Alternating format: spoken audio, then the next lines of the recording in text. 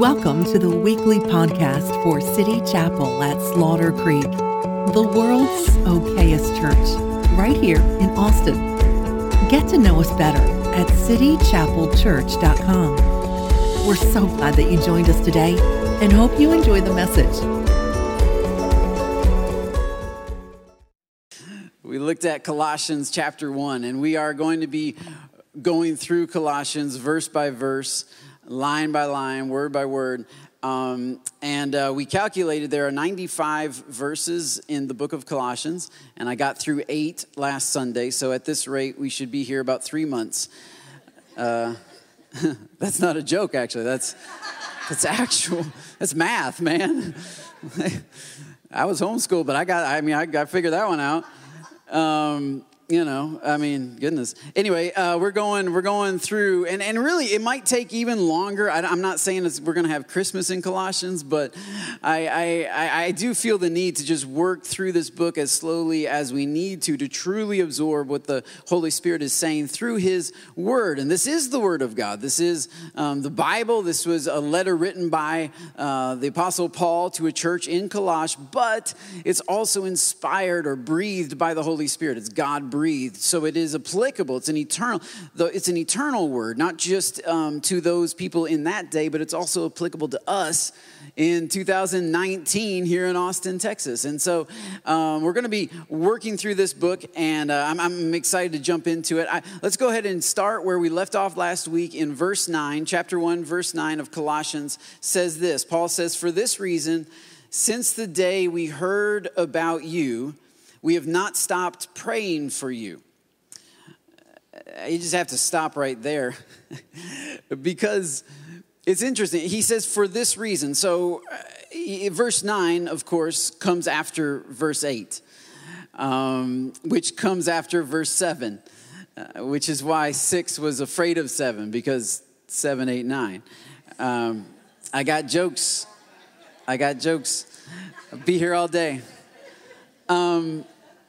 Well, it's important to notice that, honestly, this whole thing is a letter. So just because I'm preaching today doesn't mean that last week, this is not connected. In fact, verse 9 is deeply connected to the previous verses because Paul says, "For this reason, since the day I heard of you, I have not stopped praying for you." For what reason? Well, for the reason of the previous 8 verses. And last week, I preached on those 8 verses. I don't know how many of you were here last week, but man, we preached about the things that Paul was so excited about for this church in Colossae. And seriously, this church in Colossae is doing pretty good. They had a strong faith. They had strong faith in God and a strong love for other people, and they had this hope laid up for them in heaven that they were holding on to. How many of you were here last week? You were encouraged by that message. We have a hope laid up in heaven that we can hold on to that's greater than the things of this earth. However good those things of this earth may be, this hope is even greater. This hope is more secure, more steadfast than anything that we could grab a hold to here on earth. Well, if you were encouraged by that message, I'm glad that you showed up today. Because Paul has a slightly different statement. If I had just got done talking about this church and how awesome it was and how their faith was so strong, their love was so evident, their hope was so secure, I probably wouldn't have continued my letter with the words, "For this reason, since the day we heard about you, we have not stopped praying for you." Maybe it's just because I've grown up in church all my life and I've been in several prayer meetings, where the pastor says, "All right, does anyone have any prayer requests?" And everybody starts looking around, Just divert your eyes. Don't look at the pastor. Just check your phone, tie your shoes again. I don't know. Oh, sure. None of you have ever done that. None of you have ever been involved in a prayer. Man, no, you can have that awkward silence because the pastor is saying, "Okay, so anyone have any prayer requests?" And finally somebody, raises their hand. "I have an unspoken prayer request." I love that, unspoken prayer. Well, good. I'll give an unspoken prayer for your unspoken prayer request. There's not a big difference between unspoken and unheard. You know what I'm saying? I mean, come on, somebody.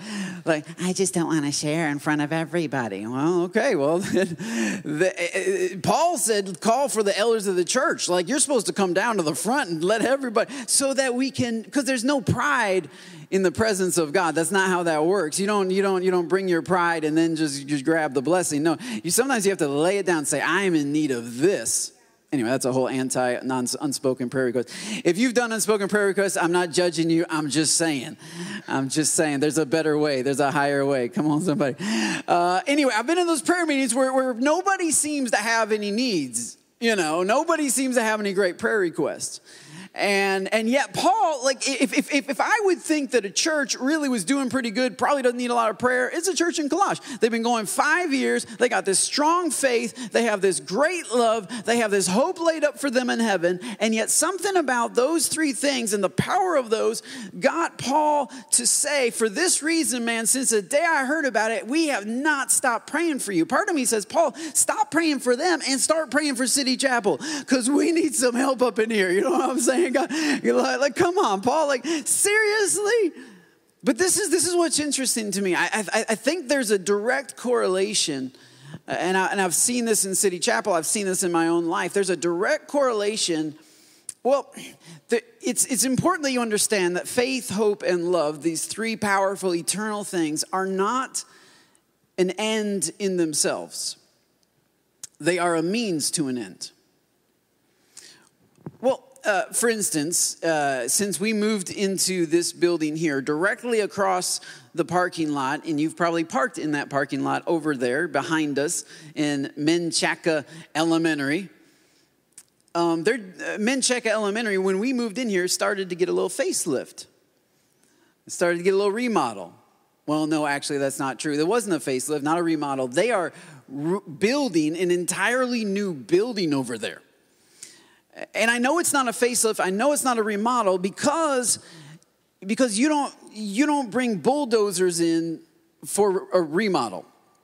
You bring painters in and flooring and carpet guys, you know, and sheetrock guys. But they're not just getting a facelift. They are building an entire new elementary school right next to the old one. And I think then they're going to knock down the old one. But this thing is, they're bringing in massive bits of steel. There's a crane thing over there. I don't know all the necessary details, but I see big wheels and large things. And I'm like, they're not messing around. They're not going to put new paint on the walls. They are constructing something. And so there's a correlation between what God is about to do in your life and what God is putting in your life right now. In other words, my pastor in Michigan used to say, God doesn't put battleships in mud puddles. He doesn't give machine guns to toddlers, and he doesn't put battleships in mud puddles. In other words, if God's building a battleship out of your life, it's not because he wants to stick you in the same mud puddle that you've been swimming around in all of your life.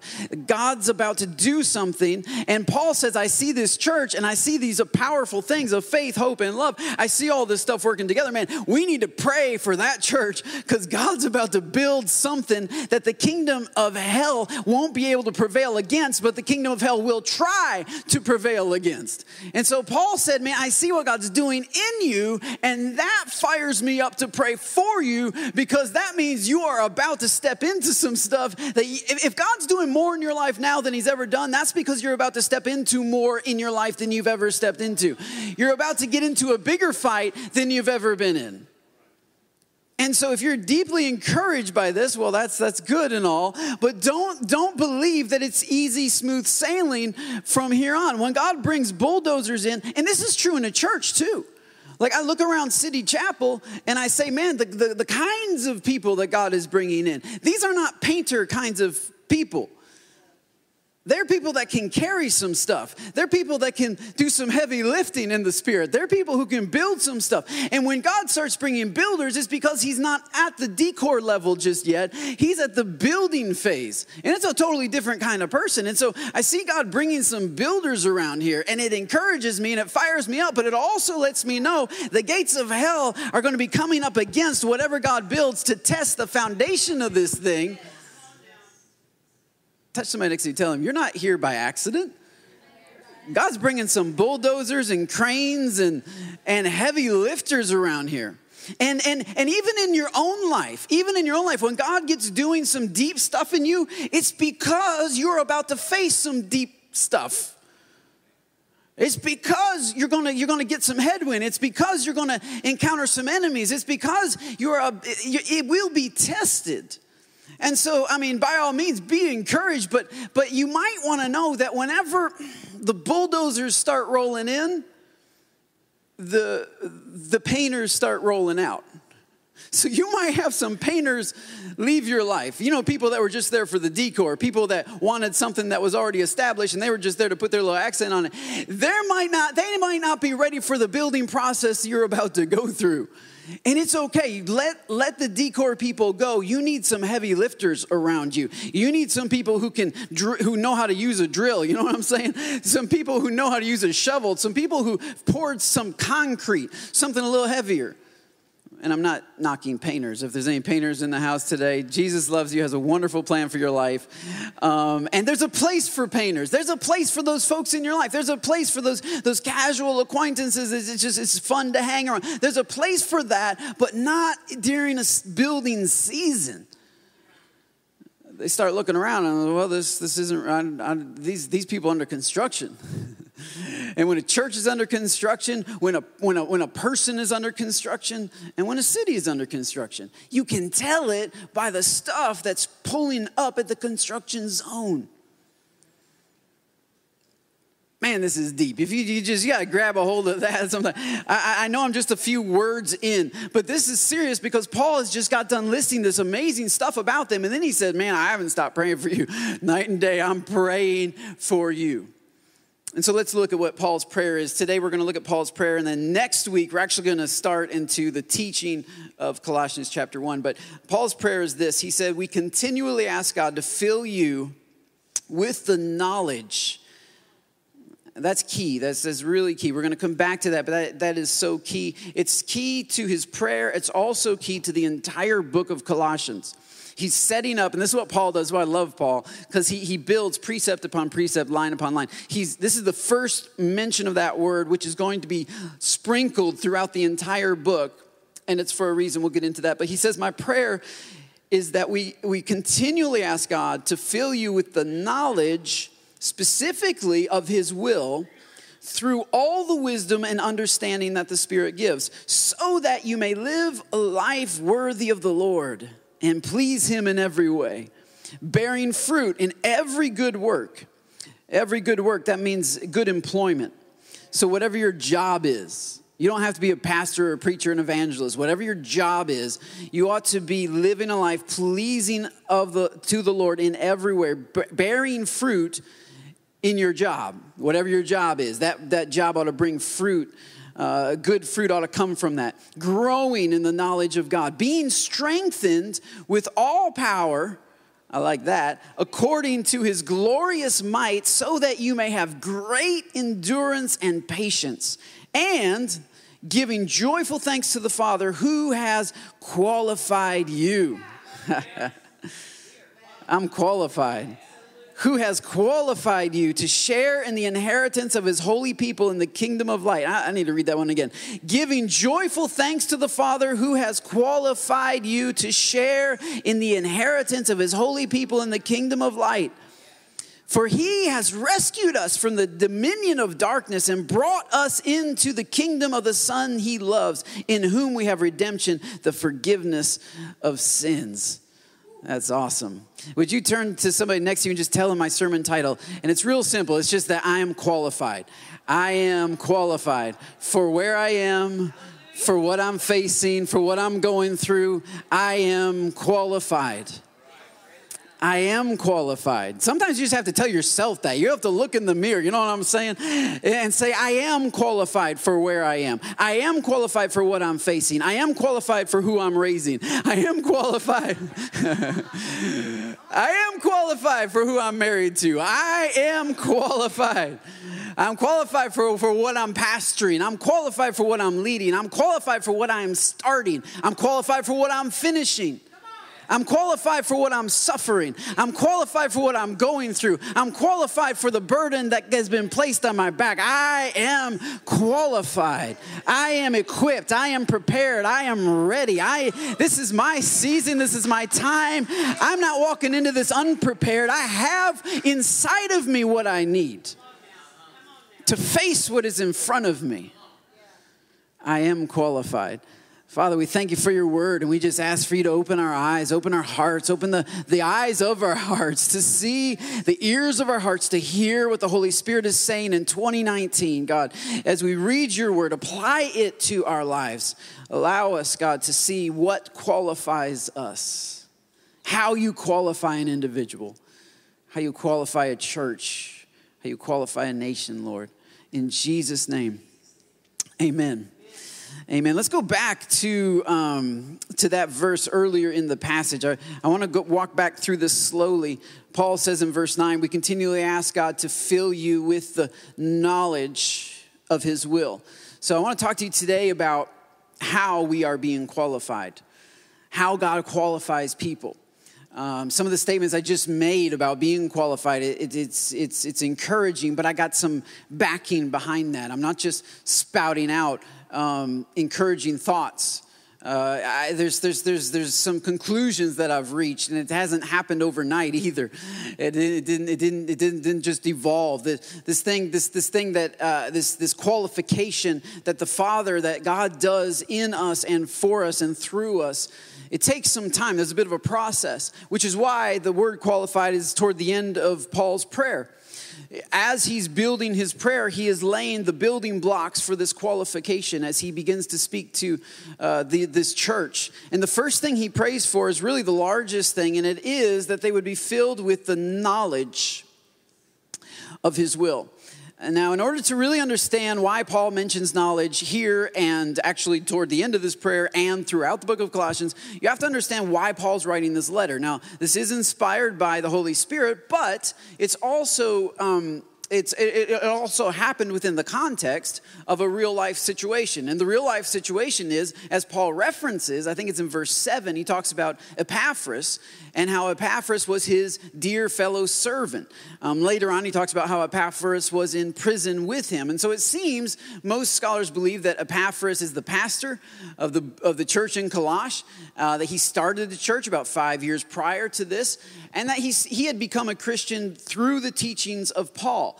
And that while Paul was in prison in Rome, that Epaphras traveled to Rome and met with Paul in order to encourage him, to say, man, you spoke into my life, and now this is some of the fruit that's coming out of that. You know, we started this church, it's not very big, but man, we've been growing in faith, in love, and hope. And so Paul is encouraged by the church that he never met based on the testimony of Epaphras, who he did meet. Now, Epaphras shared the good news, and then he also shared the bad news.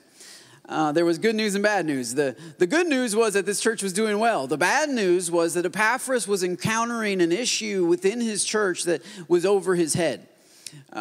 He was encountering an issue he couldn't deal with on his own. So he was approaching Paul saying, could you help us deal with this issue? And the issue that he was dealing with was heresy, or false teaching, false doctrine. Now, I know many of us in the U.S., we think, oh, well, that's not really a big deal. No, it is a big deal. It's a very big deal, because if you don't know who Jesus is, if you get Jesus wrong, if you start wrong, it splinters and it just delineates from there.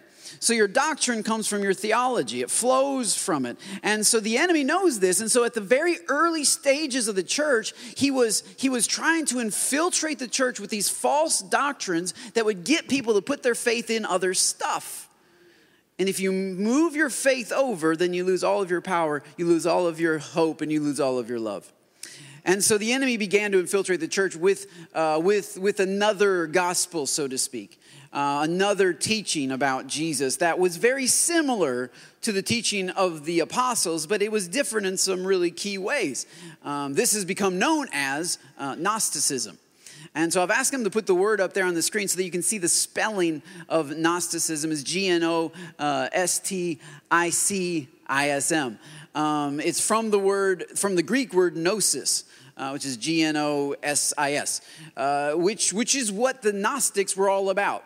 They firmly believed in this thing called gnosis. Gnosis is the word for knowledge. It's very similar to the word that Paul mentions here.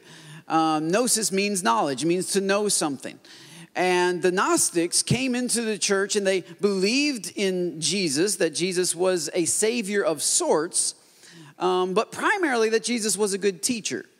And that his good teaching opened up the door for greater gnosis or greater knowledge for you and me. And that as we receive this greater knowledge, also they would call the knowledge light, which Jesus talked a lot about light. And Jesus is not against knowledge. Right? And a lot of his teachings do bring gnosis. They bring knowledge.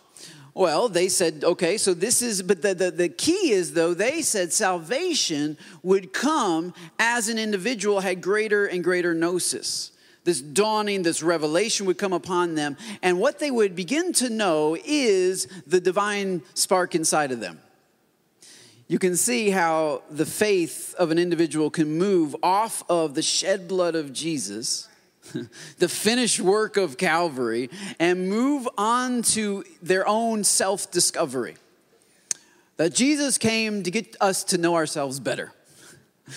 And this teaching, though, was very popular in the early church because it sounded so similar to what the apostles were teaching, the kingdom of light. Paul just talked about that. The knowledge of God. Paul just talked about that. It sounded so similar, and yet it was just tweaked a little bit. And when you tweak it a little bit at the foundation, you get the Leaning Tower of Pisa. It's just the whole thing just kind of goes off. And so much of the early church, in fact, many letters in the New Testament are written against Gnosticism. 1 John, 2 John, 3 John are also written against this form of teaching. Because what happened is it spread into all kinds of other things. For instance, the Gnostics believed that all flesh was evil. All matter actually was evil. That everything, that you could never be holy here on earth because you're living in a body. And so, honestly, why bother trying? Rules and regulations were for those who were too religious, and so let's throw off all restraint, and let's let. I think Paul quotes them in one of his letters that the grace of God is basically a license for us to indulge, because the more we indulge, the more grace we get. And that's I think Paul talks about that in Romans, and that's a Gnostic idea. In fact, there are many Gnostic gospels. You might have heard of them that were rejected by the early church. The Gospel of Judas, for example. They found remnants of the Gospel of Judas. That's a Gnostic gospel. It was rejected by the early church because it espoused these Gnostic teachings. And actually in the Gospel of Judas, Judas is the good guy. I mean, he's not, but he is. Like him and Jesus had this gnosis, this knowledge that Judas's sin was going to actually help Jesus get to the cross. If you're not familiar with the story, Judas betrays Jesus and Jesus is crucified. In the actual Gospels, that's not a good thing, betraying the Son of God. This is frowned upon in certain circles. But in the Gnostic Gospel, Judas's sin actually prepared the way for Jesus to save the world. And so actually Judas, in his sin, did this great thing for God. And so it's interesting how the Gnostics said they took a reality that God did in fact use what the enemy intended for evil, but they took that and they said, okay, so now we can just be whatever we can be our true selves, just do what you want to do, and then God will use it and blah, blah, blah. The key though was knowledge. So they spent a lot of time learning because that's how they thought they would transcend. Because all flesh is evil, all matter is evil. We have to transcend. Sounds like something you might run into in Austin, right? In 6th Street. Yeah, I mean, I need to meditate and just transcend to this higher level. I mean, it's still around. This idea that all flesh is evil is so pervasive throughout paganism. Almost every foreign religion says that flesh is just evil and suffering is just the big deal, and we have to transcend this with our minds. And this is what the Gnostics were teaching, and the Christians kind of grabbed a hold of that.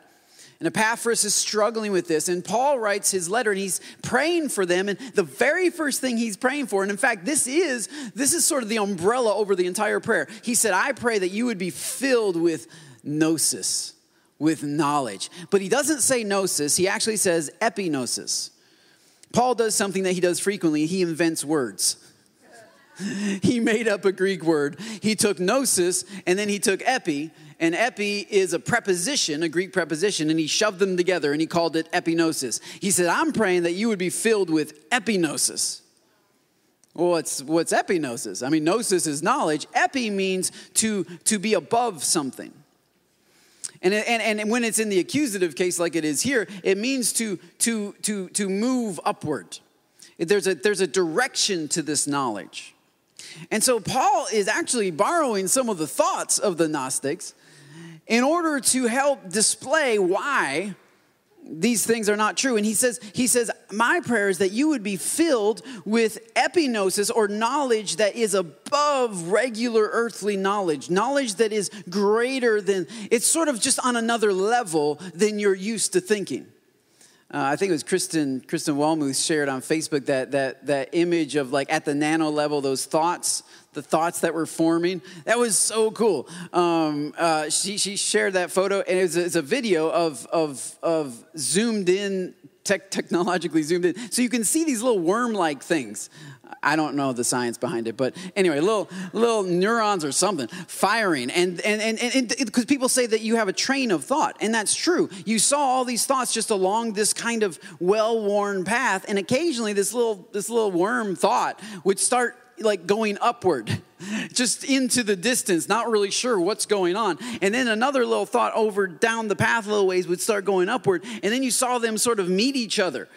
And that's when you have a thought. That's when you have an idea. That's when you have a realization, or it dawns on you. When these two thoughts that strayed from your regular, they got off the regular train, and they found each other, and suddenly things made sense to you in a brand new way, in a brand new light. And I feel like, man, that we need to have some epignosis. We need to have some knowledge that's off of our regular train. I think it was the National Science Foundation that said that we have between 12,000 and 60,000 thoughts in a day. I don't know how in the world they verify that. Sounds like a guess, but 12 to 60 based on, I don't know, but 12 to 60,000 thoughts a day. And then they also are quoted to have said that, 95% of those thoughts are repetitive. They are along that train, 95%. And 80% of those repetitive thoughts are negative.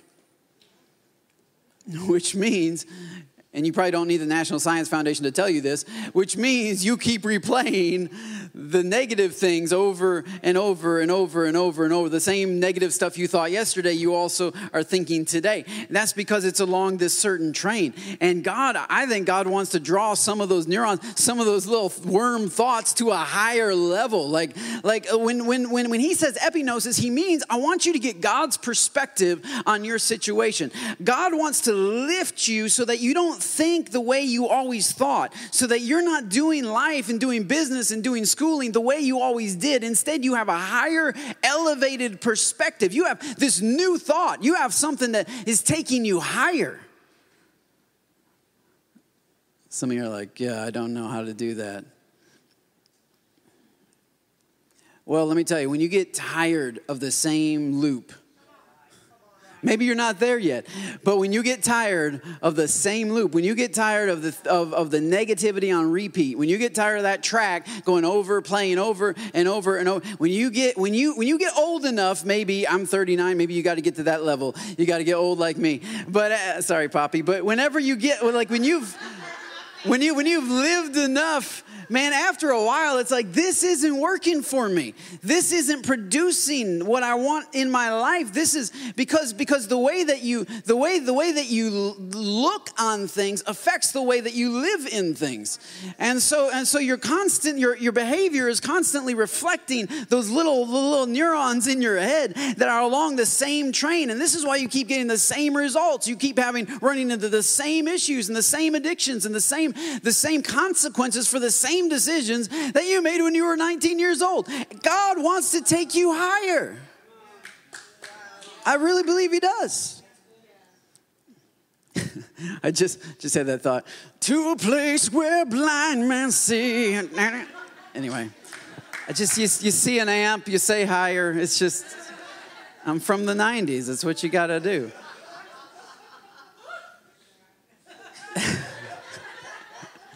Just getting it. Nice. But he says, I want God to fill you with epinosis, this higher level, next level thinking, but not next level thinking just about you, next level thinking of his will. And that's so key. Because the Gnostics basically were all about self-improvement. And God is about something different. Not that you won't be improved as you seek his will, but God is about his will. And when I say God's will, for those of us that grew up in the church, I need to explain something to you. God's will is whatever God wants in any given situation. Oh, that's deep. No, that's not deep. That's English. That's 101. The problem is, though, we have so Gnostified, that I just made up a word. We have so Gnostified God's will that we've put it out as this thing that is this mystical, unreachable, out there. If you just do enough good things and pray enough and meditate and hum, you will get this gnosis, you will get this knowledge of God's will. We have this idea, this gnosis idea of God's will, that it's this thing way out there, but it's not. It's just what God wants. And so you say, well, how do I find God's will? Well, find God. Get to know God. Lean into God. Answer when he calls you. Not when random people, but when he calls you, like talk to him. Get to know him. Spend time with him. That's how you figure out what he wants in any given situation. And the other thing is be ready to do what he wants in any given situation. Because he has a way of kind of not telling you if he knows you're not going to do it. And that's not because he's mean, it's because he's merciful. One time in scripture, he told somebody to do something that he knew they wouldn't do it. The guy named Pharaoh. He said, let my people go. And Pharaoh said, no way. And God knew that. God told Moses beforehand, Pharaoh's going to say no. That's called judgment. When God tells you what he wants you to do and he knows you won't do it. Later on, God described it. He said, I hardened Pharaoh's heart. It doesn't mean that he went into Pharaoh's heart and made it hard. It means that he noticed that the knot was already looped around. And all he had to do was pull on it. And so in his mercy, when you're knotted up inside and not ready to be obedient to him, in his mercy, he doesn't pull on that. Because it just tightens the knot. It just solidifies your rebellion. So that's why it's so key that your answer is yes before you hear what he has to say.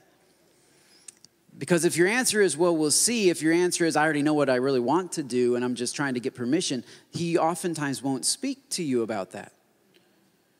In his mercy. Because if he did, it would tighten the knot and you would be dead set against him. Because he knows. He knows our hearts. And so that's why a condition of the heart is a prerequisite. And Paul kind of talks about that actually as he says, I want you to be filled with the knowledge of his will through all wisdom and understanding. By the way, wisdom is, interestingly enough, to the Gnostics, wisdom was a bad thing. Wisdom was a spirit girl who created mankind. And she was off a little bit, and that's why all of mankind is off a little bit. So, of course, it's a lady. Naturally, it's got to be.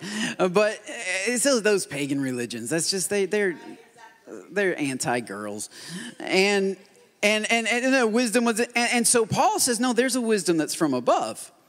There's wisdom that makes sense to you and me, but no, there's a different kind of wisdom. There is a heavenly perspective wisdom.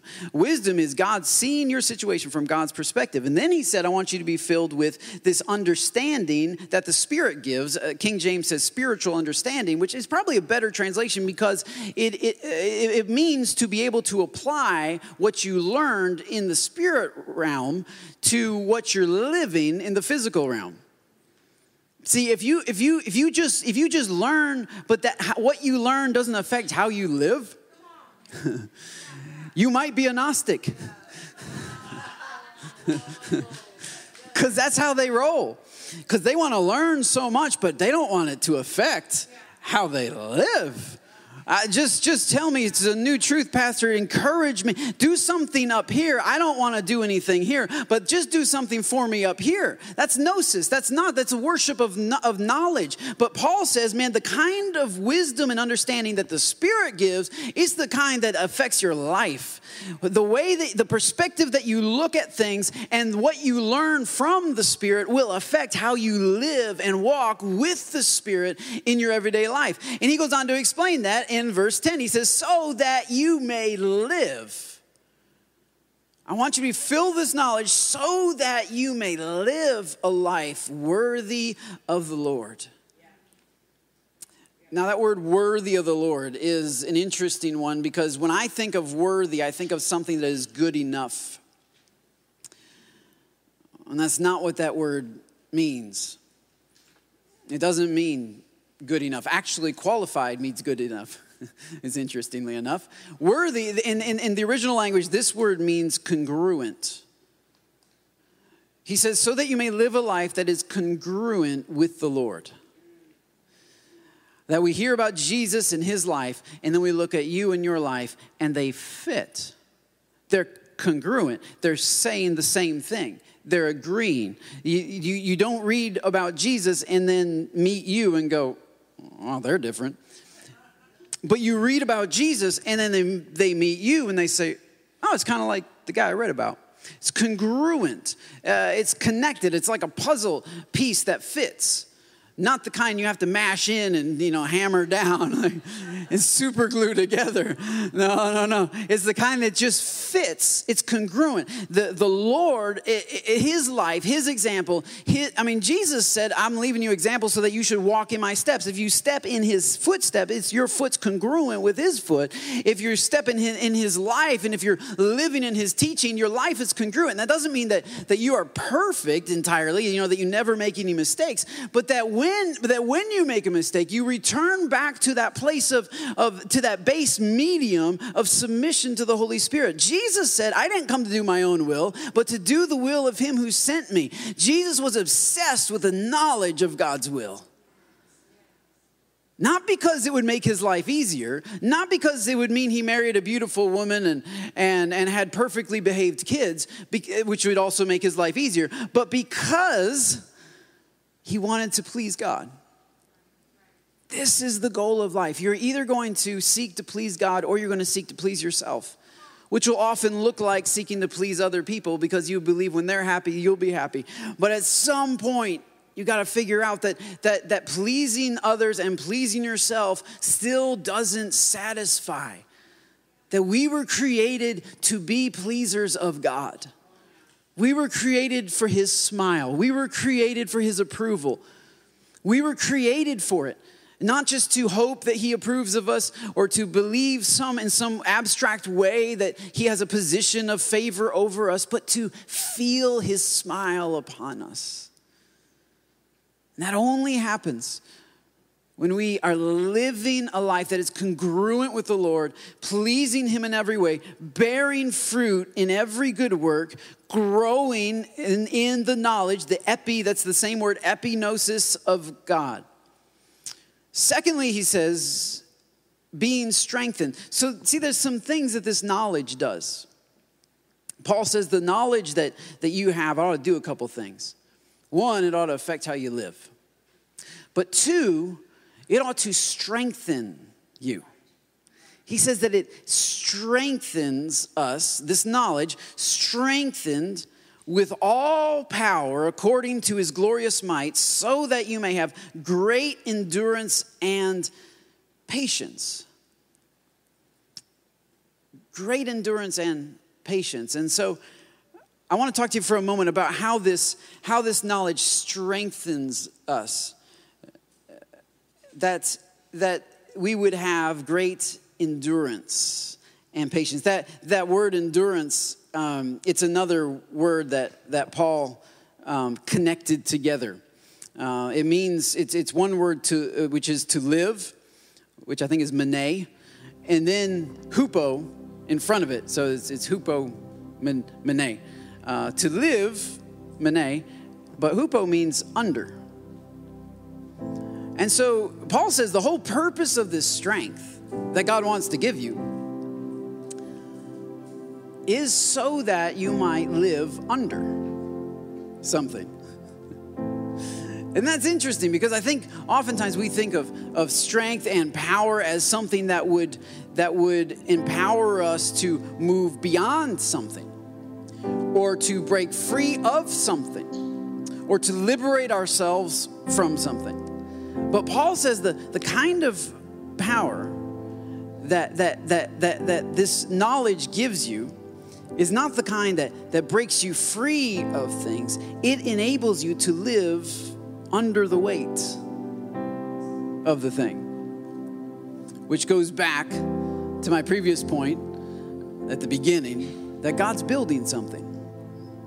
And he's laying a foundation, and that foundation is a knowledge of his will. And on top of that foundation, he puts all kinds of weight, all kinds of pressure, all kinds of, you say, wait a minute, I don't know that I want pressure. But this is what it means to follow God, that God puts all kinds of pressure on us. And this is the point of the endurance. This is the point of the power. The purpose of the power is so that we won't crack under pressure. So you will go through pressure in life. The question is, will you crack under pressure, or will you be able to live under pressure? Because stuff is going to happen to you. Tragedy is going to strike. Things are going to go wrong. Man, things are going to go wrong. I could give you a story about my Viper just this week about how things just go wrong. And you plug the wrong thing, and next thing you know, you're lighting up stuff that shouldn't be lit up, and things are glowing and smoking, and you just don't want to do that. Stuff's going to go, even with the best intentions, stuff's going to go wrong. You can do everything by the book. You can do everything right, and stuff's going to go wrong. You're going to have pressure. Pressure's going to come against you. It's going to be difficult. Paul talks about this in 2 Corinthians, man. He says we were pressed on every side. We were attacked. We were being attacked everywhere. I didn't have anybody to turn to. I didn't have anybody to look to. We were being attacked on every side, but we were pressed, but we weren't crushed. Why? Because they had some strength, some power from the Holy Spirit, from the knowledge of God's will. When you know God's will in your life, when you know God's will about what church you should be at, when you know God's will about how you should be raising your kids, when you know God's will about who you should be married to, when you know God's will, it helps you withstand the pressure. You don't escape the pressure, but you can live under it. It can weigh down on your shoulder. It can lay on you and not break you. Loss can lay on you and not break you. Poverty can lay on you and not break you. Disappointment can lay on you and not break you. Teenage years can lay on you and not break you. I wasn't even talking to the parents there. I was talking to the teenagers. I was 12 years old, and I heard Dr. Dobson on the radio say, every adolescent has to go through this season of rebellion where they are testing authority and they're rebelling. And I said, what Bible is he reading? Show me where in Scripture where that is talked about, where God says, yes, in fact, there will be times of rebellion. You just go off and do it and figure out life. No. So I was 12 years old. I'm listening to Dr. Dobson on the radio, and I said, that's not, that may be his experience, and I respect him. He's a smart guy and a good guy, but that's not the experience of those who have gone before me for 2,000 years. If God is able to take you through menopause, God can take you through teenage years. If God is able to take you through childbearing, God can take you through being 16 years old and having your heart broken. I believe that God can do something in you so that whatever is laid on you won't break you. It's actually a fundamental concept of design. There's a guy back in the 20th century who invented this idea called TRIZ. I don't know if you ever heard of it. If you went to design school for conceptual design, you definitely would have studied it. TRIZ, TRIZ. It stands for 4 Russian words that I do not remember what they are. Essentially, it was these concepts that when you're designing something, this is how to best design it. TRIZ number 9, part B, is an interesting one that when I read that, man, it just spoke to my spirit. It's not the Bible, but it's TRIZ number 9, part B, which says, and I'm going to butcher it because I don't have it typed out here. Essentially, it says, and it's real technical language. Essentially, it says, if you know that a piece of material, building material, if you know that something is going to be under great stress, then you ought to pre-stress it. You ought to pre-stress it so that if you know that when it's in its regular use, it's going to be under a lot of stress, you ought to pre-stress it during the manufacturing process so that when it gets to the performance process, it doesn't break. This is seen in like our interstate system. You have these huge overpasses and these massive cement beams holding them up. I don't know if you've ever driven over those and thought, man, I hope one of those doesn't kind of crack or lean one way or another because this whole road is laying on this thing. Well, those concrete things are reinforced with pre-stressed rebar. Not your regular rebar, which is just, steel rod through it, but pre-stressed rebar, meaning what they do is they have this machine that clamps on the rebar on one end and clamps on the rebar on the other end, and it pulls it. It takes the metal and pulls it, creates tension in the metal. Pulling it apart. I mean, this is a super powerful machine. It's pulling this metal apart. Then they pour the concrete. Because they want there to be a certain amount of tension in the metal when the concrete sets. So they pour the concrete, they leave it tensioned, and then the concrete hardens, and then they cut off the ends of the metal, and what you have is you have a concrete slab with metal inside of it that is pulling like this because it was pulled like that. Does that make sense? It was pulled apart. Now it is trying to pull itself in.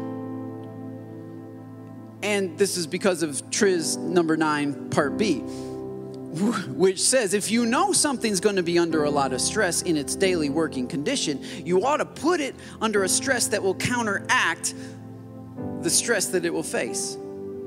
So the pull within me is stronger than the pull against me. So when the enemy starts laying things on me and life starts laying things on me and the weight of puberty and growing up as a teenager and the weight of menopause for you ladies and the weight of loss and the weight of grief and the weight of, sometimes the weight of success, sometimes the weight of wealth, because wealth will test your character in ways that poverty doesn't even have an opportunity to. And so the weight of opportunity, the weight of temptation, the weight of the weight of all of this laying on me, that there's already this tension inside of me, which means that God's probably going to start pulling on you. God's probably going to start doing some things that seem pretty unnecessary, that seem pretty like, well, and Lord, like this isn't even that important, really. I mean, why am I going through so much stress? Why is there so much tension inside of me? Well, that's because God is trying to create a pull inside of you that goes back to the knowledge of God. What does God say about this situation? If you can't say man cannot live by bread alone, but by every word that proceeds out of the mouth of God, you're not ready to encounter the kind of stress that's going to be laid on you just yet. If you're still relying on bread and not on his word, you're going to crack. And so he sticks you sometimes in a desert with nothing but his word. He sticks you sometimes in a place with nothing but a word from God. No outside confirmations. No everything lining up and, oh, wow, this is definitely God's will. No. Like, I just have a word and I don't have anything else. And if you can live for 40 days in a wilderness with just a word, you might just have the kind of tension stressed inside of you that you have come to rely on that word more than you relied on all the other resources that you thought you needed before that 40 days. Which is why Paul said, I have not stopped praying for you. Because God's going to start pulling. You have the goods. You have faith, hope, and love. Now God's going to start putting it under pressure. Because there is pressure coming against you. And what qualifies you for the pressure against you is the pressure that is inside of you. That thing pulling inside of you, that thing relying on God harder than anything else. That thing that believes in your mind and in your deepest heart that God is good and that he is faithful no matter what the circumstances say, no matter what I'm going through. And it creates this place where finally he can say that you will be giving joyful thanks to the Father who has qualified you. It didn't happen overnight. It didn't happen when God just decided to say, you're qualified. No, he put you through a process. He put you through stress. He put you through pressure. He put you through a process that pulled at everything that was inside of you to see how strong, to see if it was strong enough to withstand the weight that was going to be laid on you. And when you've been through that process, you can say, I'm qualified. When you face that place, you can say, I'm qualified. I'm ready for what's coming against me, which is what the word qualified means. It means to have arrived. Like on a journey, I'm here. It took a while, but I'm here. I had to go through a lot, but I'm here. I learned so much on the way, and more than even what I learned in my head is what I learned in my heart. And I can't unlearn the steel that has been drilled into my spine. I can't undo the fortitude that has been solidified in my soul. I cannot unlearn what I learned in the wilderness. You can unlearn what you learned in the classroom. What you learn from curiosity is never as powerful as what you learn from desperation. But when I'm in the wilderness and when I don't have anything else, God was there for me. He was faithful to me, and I cannot unlearn a reliance on his word because I learned to live on it. And what you learn to live on, you cannot unlearn. It's not gnosis. I mean, it is. It starts as gnosis, but it works its way down to your life, and it's growing something inside of me. It's growing something I cannot deny. I can't run away from. I can't argue against. And I'm not standing on faith because I'm trying so hard. I'm standing on faith because that's all I got to stand on. There's nothing else that I've found to stand on. This is not the best option. This is the only option. It's not one of several ways. This is the only way.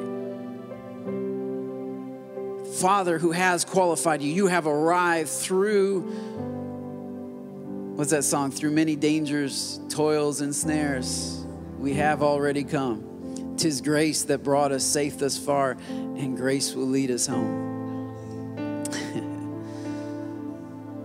He's qualified me. And it wasn't easy, but he qualified me to share in the inheritance of his holy people in the kingdom of light. For he rescued us from the dominion of darkness and brought us into the kingdom of the Son. Paul's pointing to the fact that we're not just talking about kingdom of light like you heard the Gnostics talk about. This isn't just new revelation. No, this is the kingdom of a person, Jesus. Would you stand with me? And I would just like to give you an opportunity to receive that person right now, to enter into this kingdom. It starts by putting faith in the person of Jesus. when you put your faith in that person and what he did for you on the cross, and how he rose again from the dead in order to set you free and to liberate you from all of your sins past and all of your sins present and all the stuff you're about to face tomorrow and next week. When you put your faith in him, you are transferred, you are rescued from the dominion of darkness.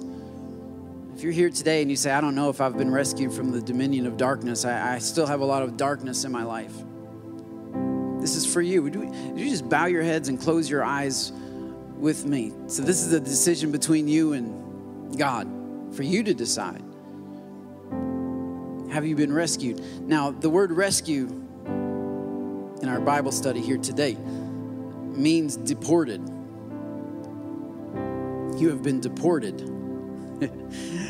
It's interesting because Alexander the Great actually deported 2,000 Jews from Babylon to Colossus years prior to this letter. So Paul's talking about something in their own history.